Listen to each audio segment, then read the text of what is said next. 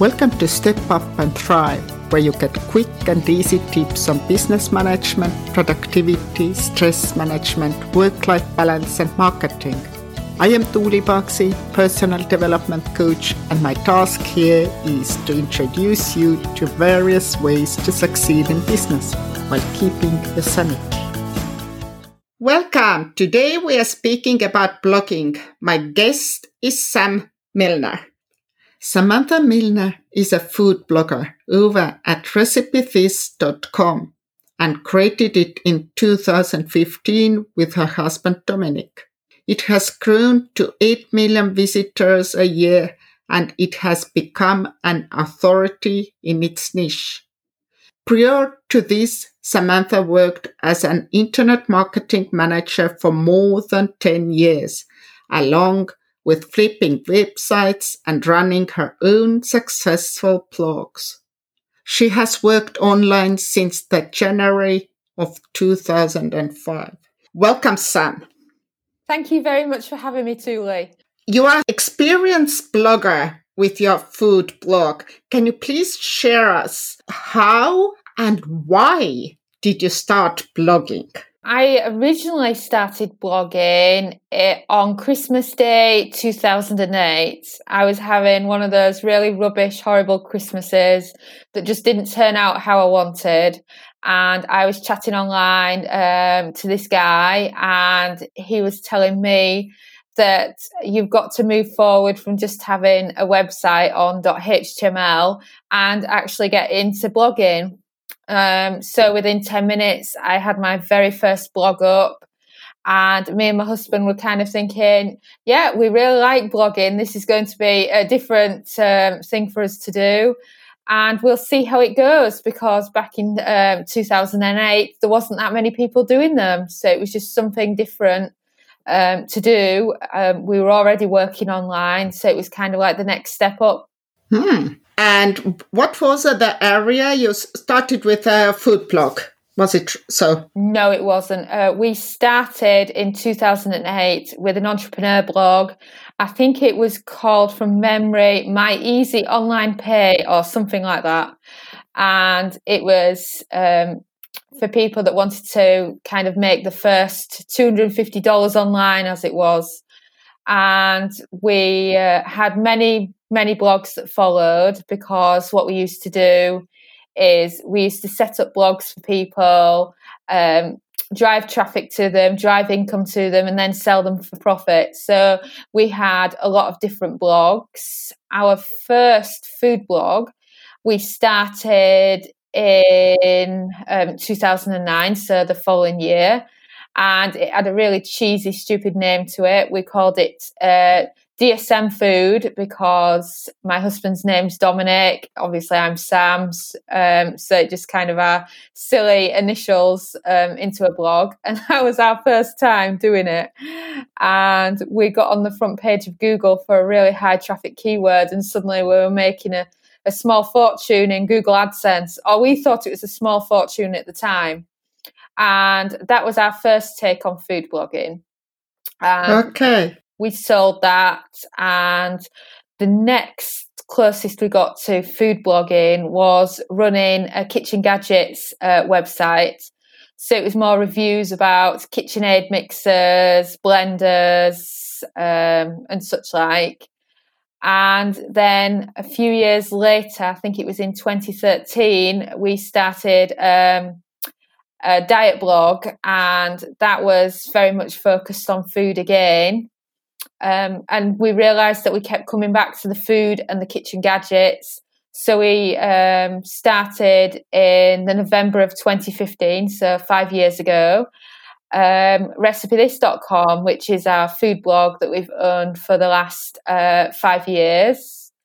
And it's also our only site now. We kind of wanted something that was going to be our retirement package, and something where we could just focus on one area, and that's been it. Really interesting journey what you've had. And yeah, you have turned this blogging into six-figure business, and actually entrepreneurs often consider blogging as time-consuming activity. So how can we make money from blogging? Well, I'll tell you now that blogging is very much a time-consuming activity. You're very right there. I wouldn't normally admit to how many hours I work blogging, but seeing as we're here and you're interviewing me, I would say that I do a 50-hour working week, sometimes a 70-hour working week. So it is a lot of hours and it is a lot of hard work. But you could work less, but it would mean that your business would not grow as fast.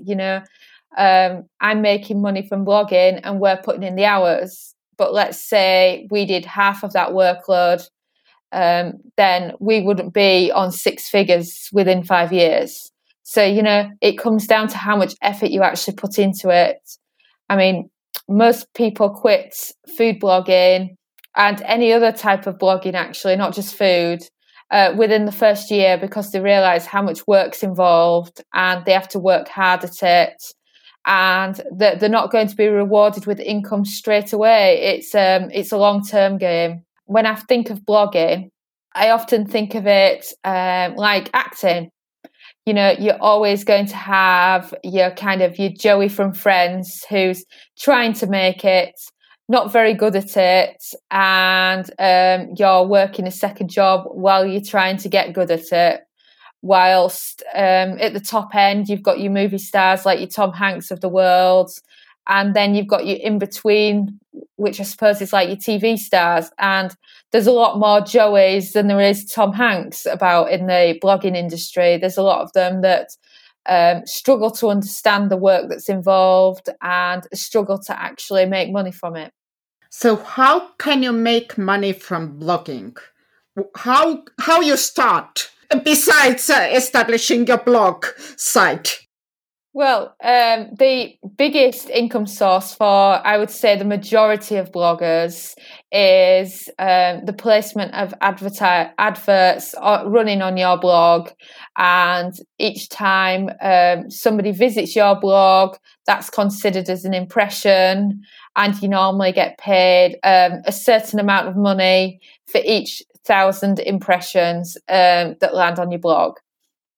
So let's say at the moment it's high season, it's Q4, advertisers are spending a lot more money right now, so blogs are earning the most money now compared to any other time of the year.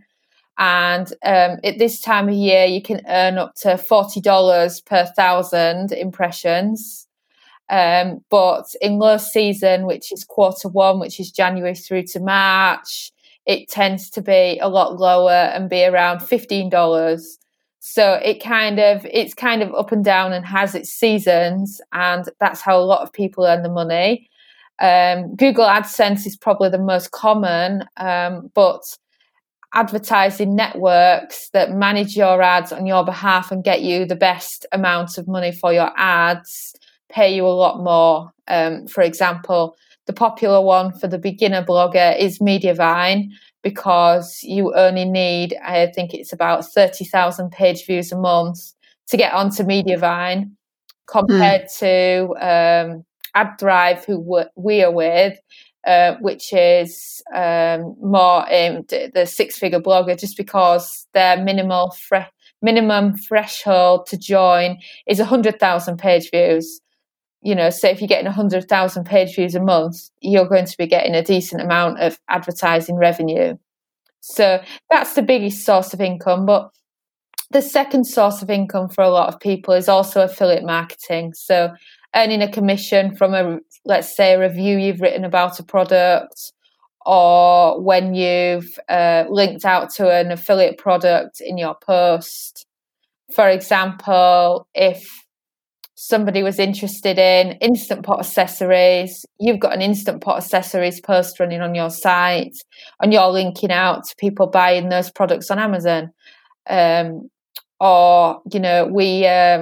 We had a site many years ago that covered the Xbox games console, and that linked out to an ebook that was for sale on ClickBank. So there's plenty of different opportunities, but the number one is normally the advertising network. The number two is affiliate marketing. And number three is often your own digital products. Like, for example, we have a couple of courses. We've got plenty of ebooks and principles that people can buy. And at the end of the day, because like acting, blogging is not that stable. You could end up losing your traffic. Something could happen. It's best that you spread out your income streams so that you're not just relying on the advertising networks. A good example of this is the COVID. Travel bloggers have lost about 90% of their traffic and they still haven't recovered from it. Those that are just relying on ad networks are pretty screwed. Yeah. So we started to speak about different niches, and you are blogging at the moment in the food niche. Is this the only profitable topic? As you mentioned that travel blogging is totally not profitable at the moment. Where should we start blogging? Or what subject would be this profitable one? Funny thing is, before COVID, I was like really jealous of how much money these travel bloggers were earning, because I always considered travel to be one of the highest profitable niches. And a lot of that's because, within the travel niche, they've got better opportunities as far as affiliate marketing is concerned, because there's lots of software that they can have installed. So that they can be selling holidays through the main tour operators through their website, and they've got a lot more opportunities than the food's got. The thing about food is it's very easy to get traffic because there's so many recipes that you could write a post about that could generate attention. But with food, beyond advertising networks, you've got your affiliate marketing, but there's not as many opportunities with affiliate marketing for food, and they often pay a lot less in commissions. However, compare this to some other niches that do actually pay a lot more commissions in affiliate marketing, and I would consider them to be more profitable niches. For example, one niche that is fantastic for profit levels is arts and crafts, or more specifically, sewing. For example, being able to affiliate sewing machines, for example, because sewing machines are quite a high ticket item. So for each one of those, you're getting paid a lot more compared to if I'm affiliating an Instant Pot pressure cooker in the food niche. A lot of these sewing machines sell for $300, sometimes even more. And when you're affiliating directly with them on a 10% or a 5% base, you don't need to sell a lot of sewing machines compared to the Instant Pot. For example, I've recently bought out an Instant Pot course, and I remember telling one of my affiliates that one sale of this digital course is about the equivalent of 88 sales of an Instant Pot, because commissions on Amazon are just so low on products like that. But the arts and crafts niche is just amazing because they've got the sewing machines. There's plenty of courses they can affiliate because people want to know how to then use these sewing machines. And people want to buy a lot more courses to do with the sewing machine, because just reading it on Google isn't enough for them. They really need to learn the stuff and learn the trade better. So I would put arts and crafts up there as one of the best niches. And they've been doing a fantastic income job right now because they've been teaching people on YouTube how to make face masks. You can't say that's not in demand right now, can you? You know what I mean? I know one lady that's got an arts and crafts blog, and she put out this tutorial on YouTube for making face masks. It had 1 million views on YouTube the next day.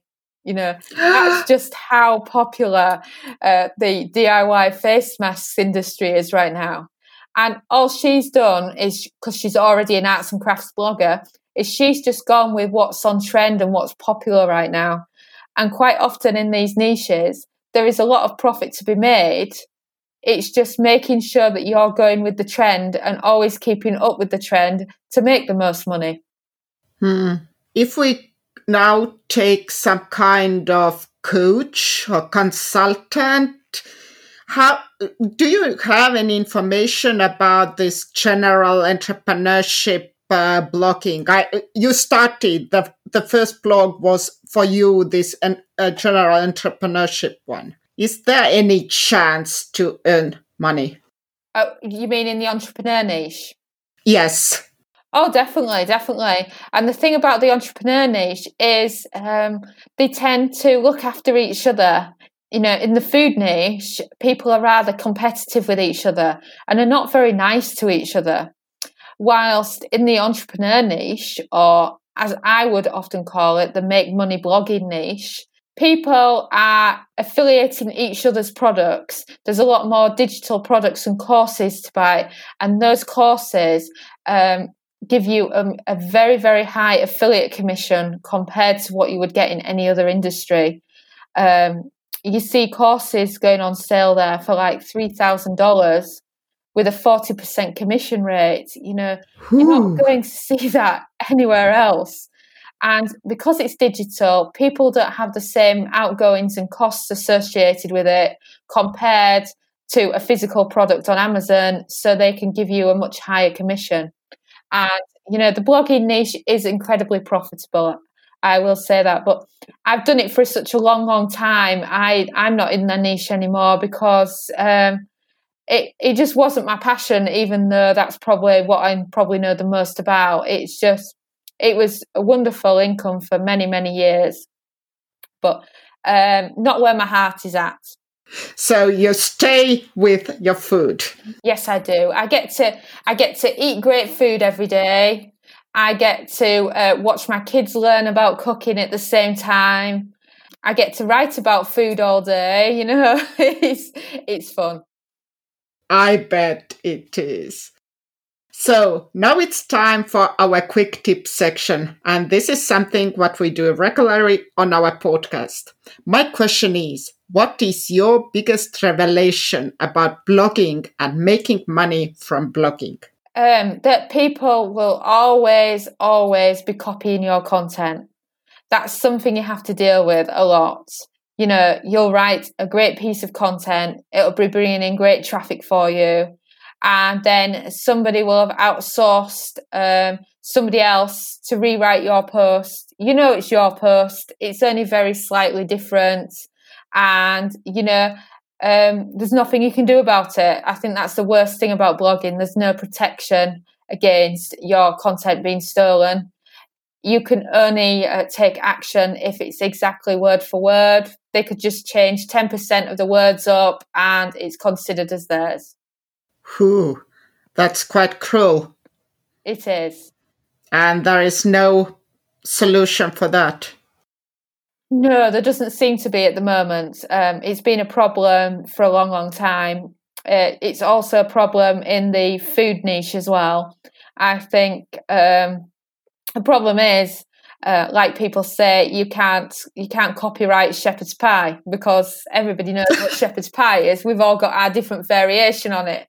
But sometimes you see things where all the text is too similar to not have been on your site first and rewritten what you've actually done. But yes, that's the biggest downside of blogging, I would say.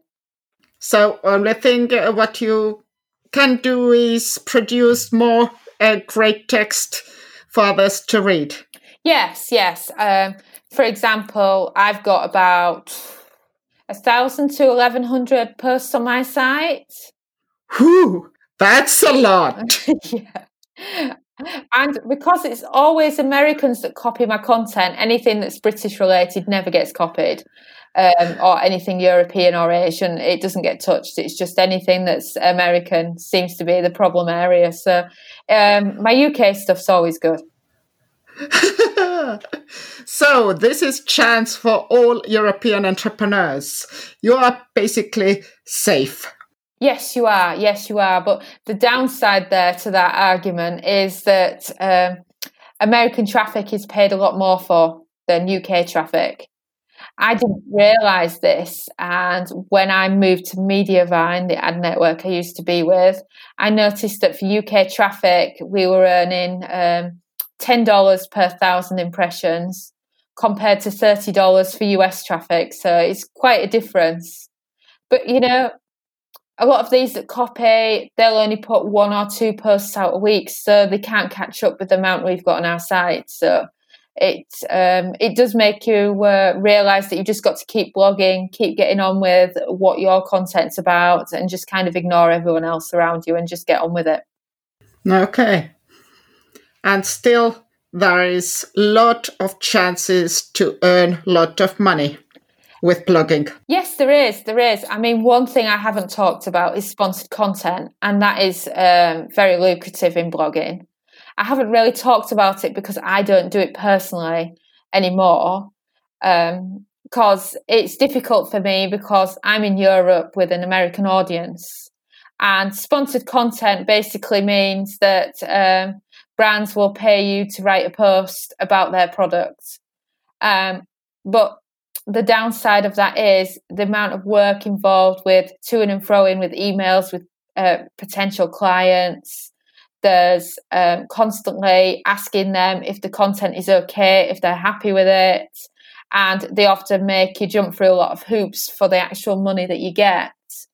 But a blog that's, say, getting over 100,000 page views a month can expect to earn $2,000 each time they do an article for a sponsor, depending who the sponsor is, of course.